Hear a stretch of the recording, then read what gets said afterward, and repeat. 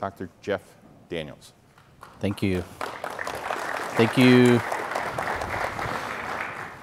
Thank you very much. I wanted to put a call out to a reference. We had a Chalk Talk yesterday with Steve Girali and Greg Doppelauer. If you missed it, hopefully you can catch the replay. Many of us from the organization are here representing, so good reference. If you got a chance to be in Dirk's IoT session yesterday, he covered a few organizations, Volkswagen, Hunter, and Lockheed Martin. It's worth going back and looking at, but I'm going to talk in depth about the Industrial Internet of Things and our journey at Lockheed Martin today. So first of all, I want to say thank you for being here. I know you have choices. I hope you've had a good week. I came ready to talk about the future of work, and I walked through the expo hall, and I don't know if anyone's done that. It's really neat, but I saw something strange, and it was typewriters, and it took me way back. Many of you have probably used typewriters, but I got a comment from one of the people working there, and she said, she was helping someone fix a typewriter, and she said, well, they don't know how to use these things. So I think it was a machine learning application. You know, this year is significant for a number of reasons. 50 years ago, we made it to the moon, right? Neil Armstrong, Buzz Aldrin. But many of you may not know, 50 years ago, we also sent the very first internet message. Dr. Lynn Kleinrock at UCLA made a connection to Stanford University. And the significance of that on October 29th, 1969, a great story, but that was really the first node of ARPANET, what later became ARPANET, but the very first connection, and Dr. Kleinrock did some work in packet switching and protocols. But you know, we made it to the moon that year, we made the first internet connection, and here we are and celebrating at Lockheed Martin our first instance of the Intelligent Factory.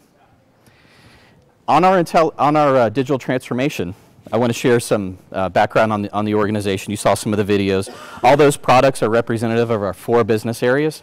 Aeronautics with our aircraft, heavy lift, transport, tactical fighters, strategic aircraft, missiles and fire control with our fire control systems, tactical missiles and energy, RNMS, rotary mission systems, where we have the Sikorsky and training systems, training and logistics, and then space. You saw some of the fleet ballistic missiles and Orion program. So that's a pass around our business. A little over 105,000 employees in those 4 business areas, a lot of facilities across the globe. A number of those are major manufacturing facilities, and a significant amount of engineering and scientists on staff. Heavily focused in research and development, we invest quite a bit. We've got partnerships in industry. Many of you are our partners, as well as academia and higher education. Joe mentioned UCF. I'm partial to UCF in Central Florida. We've got a great industrial engineering program, and if you ever need a contact, Dr. Kowalski does a great job. I'm on the board with him down there. We've got a number of labs, R&D centers, and IP. Okay, so let's get specific about what we're doing on our digital transformation journey. We've heard this a number of times. We're in the 4th industrial revolution. We're focused in cyber-physical systems, and the apex of that is an industrial Internet of Things. We're seeing the convergence of information technology and operational technology. We're a long-standing organization, over 100 years old, and we're taking that OT technology and the great work there and combining it with IT, and that's where we get the Industrial Internet of Things. So some examples that we have. Digital twin with our virtual representation in a number of areas, not just engineering, but sustainment, manufacturing, and the components that we build. The Intelligent Factory, which I'm going to talk specifically about, where we're improving movement through processes through our factory and connectivity. The data refinery, we've got our Chief Data Officer here from one of the business areas, Mr. Baskell, focused on how we use data and apply data and build new models. Then we have Control Tower, which gives us a view of how the business is running out through our supply chain and our partners. Some specific examples here are on the Orion spacecraft. We're using AR and VR to simplify complex assemblies and improve our efficiencies there. Combat rescue helicopter, we're using VR for maintenance tasks. Intelligent factory specific, close to me. With F-35, we're realizing some cost savings there as we connect and improve our processes. And we've got some AI tools that go on top of that data that we collect from the factories. Okay, so specific, I want to share some of the recent successes. We said this year was a banner year, and this is a view of one of our wing assemblies on the F-35 in the factory. Last year we were here at reInvent, and we identified green grass as something that we wanted to pilot, bring in, add to a piece of the Intelligent Factory. 6 months later, we got it in GovCloud. So as soon as it was live, we were there, and we ended up being first in GovCloud.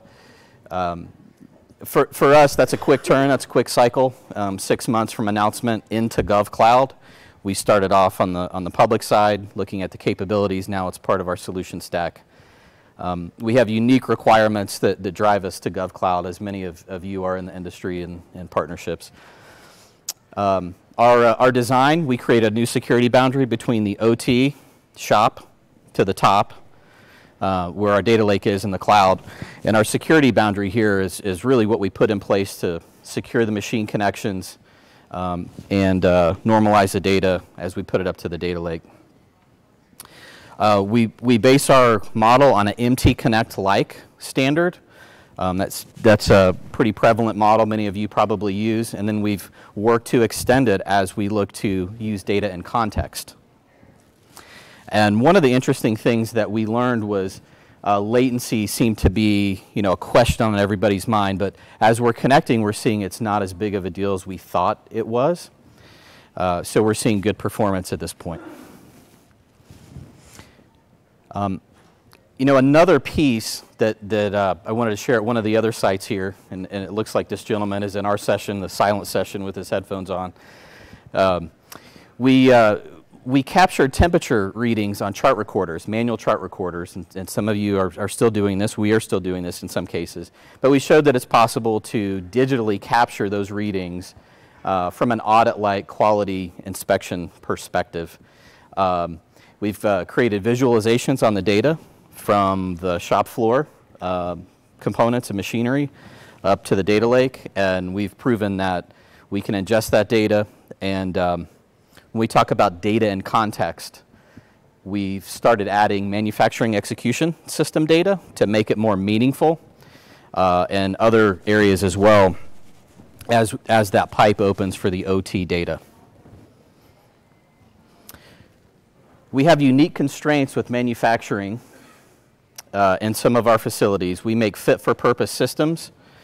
They're not always commodity-based systems. You see a picture here of the F-35 and some of the coatings. We have unique requirements. So just as your industries and your businesses are expanding, some of you are in our industry as well, we're actually getting pressed to move pretty fast. So our customers are on a transformation as well. And we can't do it by incremental improvements. We've got to meet the demand by transforming, changing how we work, basically. And we're talking things like 10 years to make a satellite reduced down to 5 years.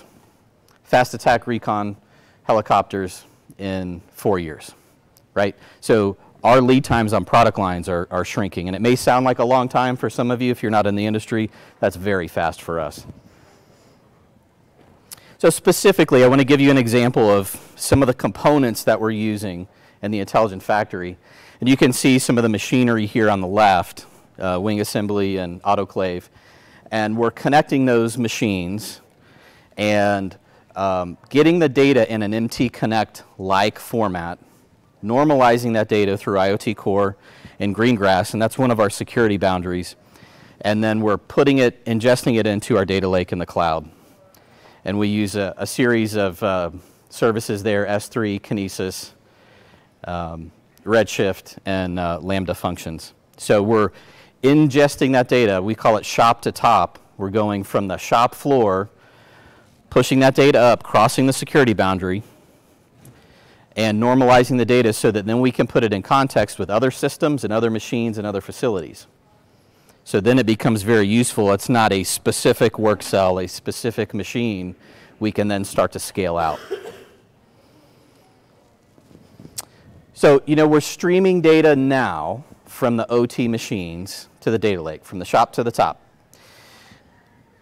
Another piece that we're starting to build is the digital twin. And that was in one of the videos there a couple of times in the Future of Work video. And you saw a digital twin of the aircraft. We have various digital twins in design and sustainment, as well as in the factory here. So this is an example of one of the Mazak machines in our Grand Prairie facility.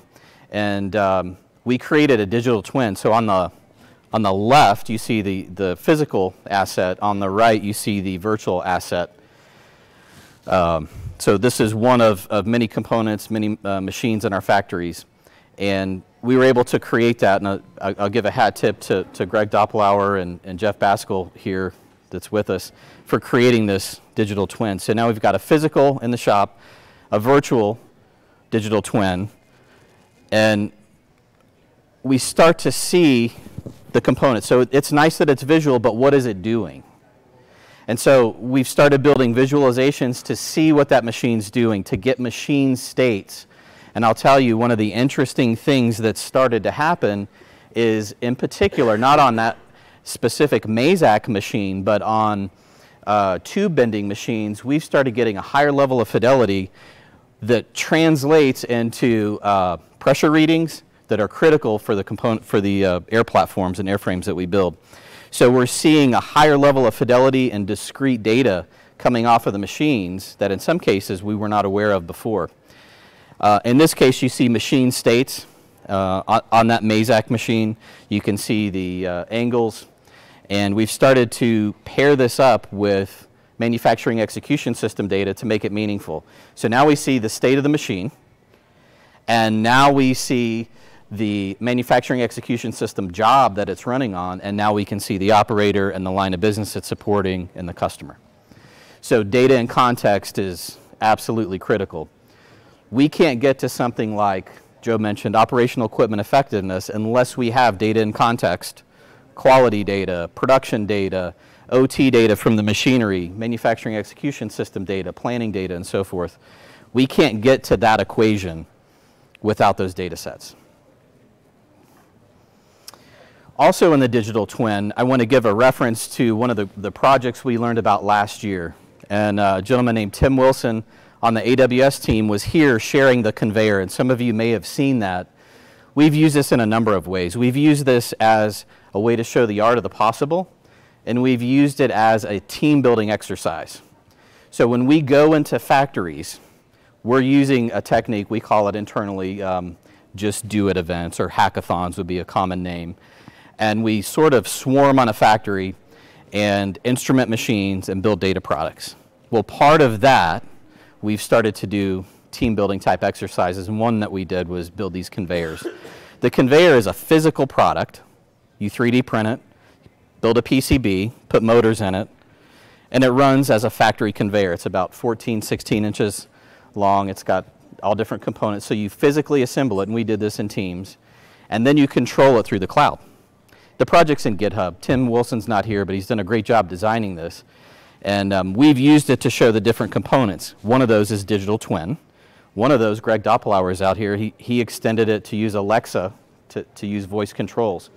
So we've got now this visual representation where we can explode out the BOM, the bill of materials, and see the components inside this, where we could then potentially reorder a motor. We could reorder components if we're tied into the supply chain. We can see what's inside that machine. We can diagnose problems. And if you pair that with the prior example of what the state of that machine is, then I can start to pull that digital twin together and make decisions. I can see my run times, my state of the machine, the condition of the machine, and ultimately get into a predictive maintenance type mode. So this is a really neat project. Tim's got it out there on GitHub. You can pull it down like we have. The source code's out there, and then you can 3D print your parts and build this. But what's neat is, you see the technology components here, iOS and Android, you can control through your phone. We used Sumerian to do some of the imaging, and it's a great example of showing the art of the possible. So we've used this as kind of a North Star inspiration type deal. We certainly don't have this on all of our machinery yet in all of our factories, but it's a great technique. Okay, so I want to summarize in saying we're on a journey. We have just started. We've created our intelligent factory. We're going to continue to build on that. We've got 5 sites connected now, dozens of machines, and we're still learning and iterating on how to use that data that's spinning off. So, one of the first things that people sort of struggle with is, how do I tap into that data? If it's local resident on a PLC, how do I get to that data? How do I expand out to a work cell? How do I expand out to a line of business? We're starting to do that, and you saw some of the components that we've connected and how we're using the data. We'll continue to expand with integrations with enterprise resource planning tools, with manufacturing execution tools, quality tools, personnel tools, and staffing, and so forth.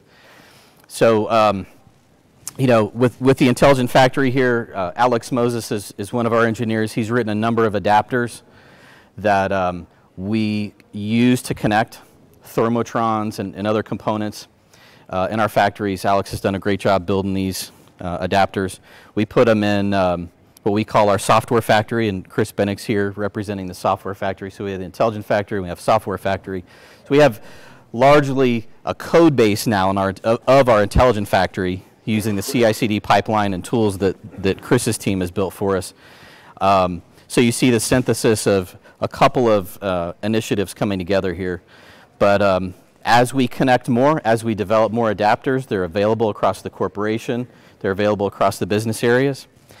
We'll increase connectivity in the machinery and tooling, and ultimately that leads us to improved quality, improved efficiencies, and back to what Joe shared, those initial use cases in the A&D industry. We're probably not unique in trying to reduce downtime, trying to increase mission capability, reduce MICAPs and shortages. Basically, we want to keep our aircraft flying, keep our products in the field, and support the warfighter.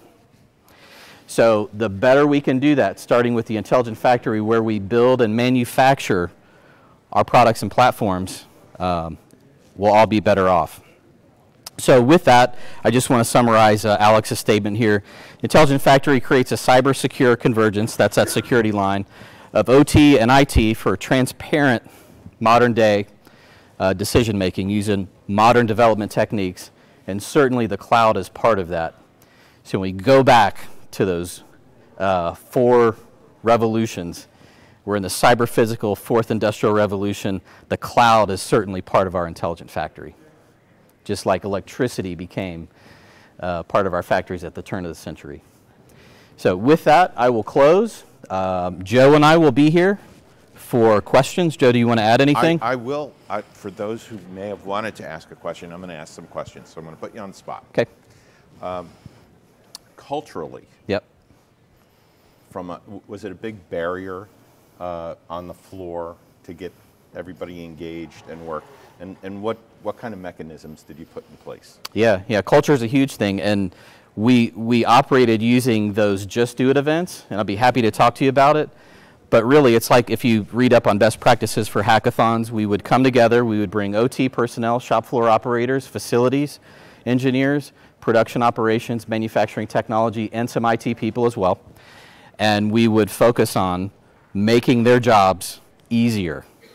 And so we couldn't come in with just the technology piece, but we had to understand the process, how they're working, how to be more efficient, in some case get embedded with them and do a day in the life type scenario. Many of you probably use that technique, but then work to improve. So the benefit culturally is, when we do these things, when we work a week at a clip, a couple weeks at a clip, we can leave a physical site and now we have connectivity, we have data products, we have insights that we didn't have before, so essentially we're better off. But culture is a huge thing.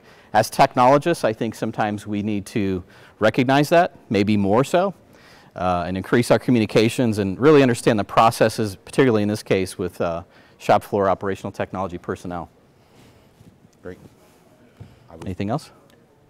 What was the hardest thing that you went through? Hardest thing is connecting machines. building the adapters and understanding where to connect, how to connect. We've got a good model. We're certainly iterating. But the first thing was just getting in. And I'll tell you, if you ever watch, I think, what is it, the marshmallow exercise on YouTube, there's a TED Talk about it, where the kindergartners actually built a marshmallow tower out of sticks and marshmallows, and they beat the MBAs and they beat the CEOs. It's a great video. It's a great exercise if you want to do it with your team. But just go do it is the key. So we started, as soon as we got back from reInvent last year, we started building. And it wasn't what we have now, but we started, and we continued to iterate. We grew some momentum. And here we are today, right? We've got an intelligent factory. We've got a minimum viable product that's coming out next year. We're in beta connections right now. So it's continuing to grow. But I would say just get started. Sometimes the hardest thing is where to start. Just go do it. Okay. With that, I'll be up here for questions. Joe and I will. Let me finish everything out. Okay. So there are some related breakouts that I think would be important for you guys if you haven't seen them. Around for aerospace with GE Aviation. Spirit was actually on Monday, but if you go to the Deloitte booth over in the expo, we can get them to talk to you about Factory of the Future as well. There's one on predictive maintenance within IoT. We put in travel and hospitality, but it's important because those who are working with aircraft, commercial aircraft, and the customer experience and how that's changing. If you're on that side of the fence, you can work on that piece. And then also, we see that automated ground vehicles and autonomous ground vehicles are really becoming the next thing that are going to take and drive efficiencies throughout the factory floor. So please try and stop by that one, Embracing the Next Wave of Digital Transformation via Smart Robots. And so we also have a manufacturing networking lounge in this building up on the 3rd floor, right, in the Ironwood foyer. Our manufacturing team's going to be there. I'm going to be there for Q&A as well during those times. So I'm trying to just make sure that we do some of our house cleaning here. And with that, I want to thank you all for attending and appreciate your time. I appreciate your time, Jeff. Yeah, thank you. And thank you. Honored to be here. Thank you. And glad to be a part of it.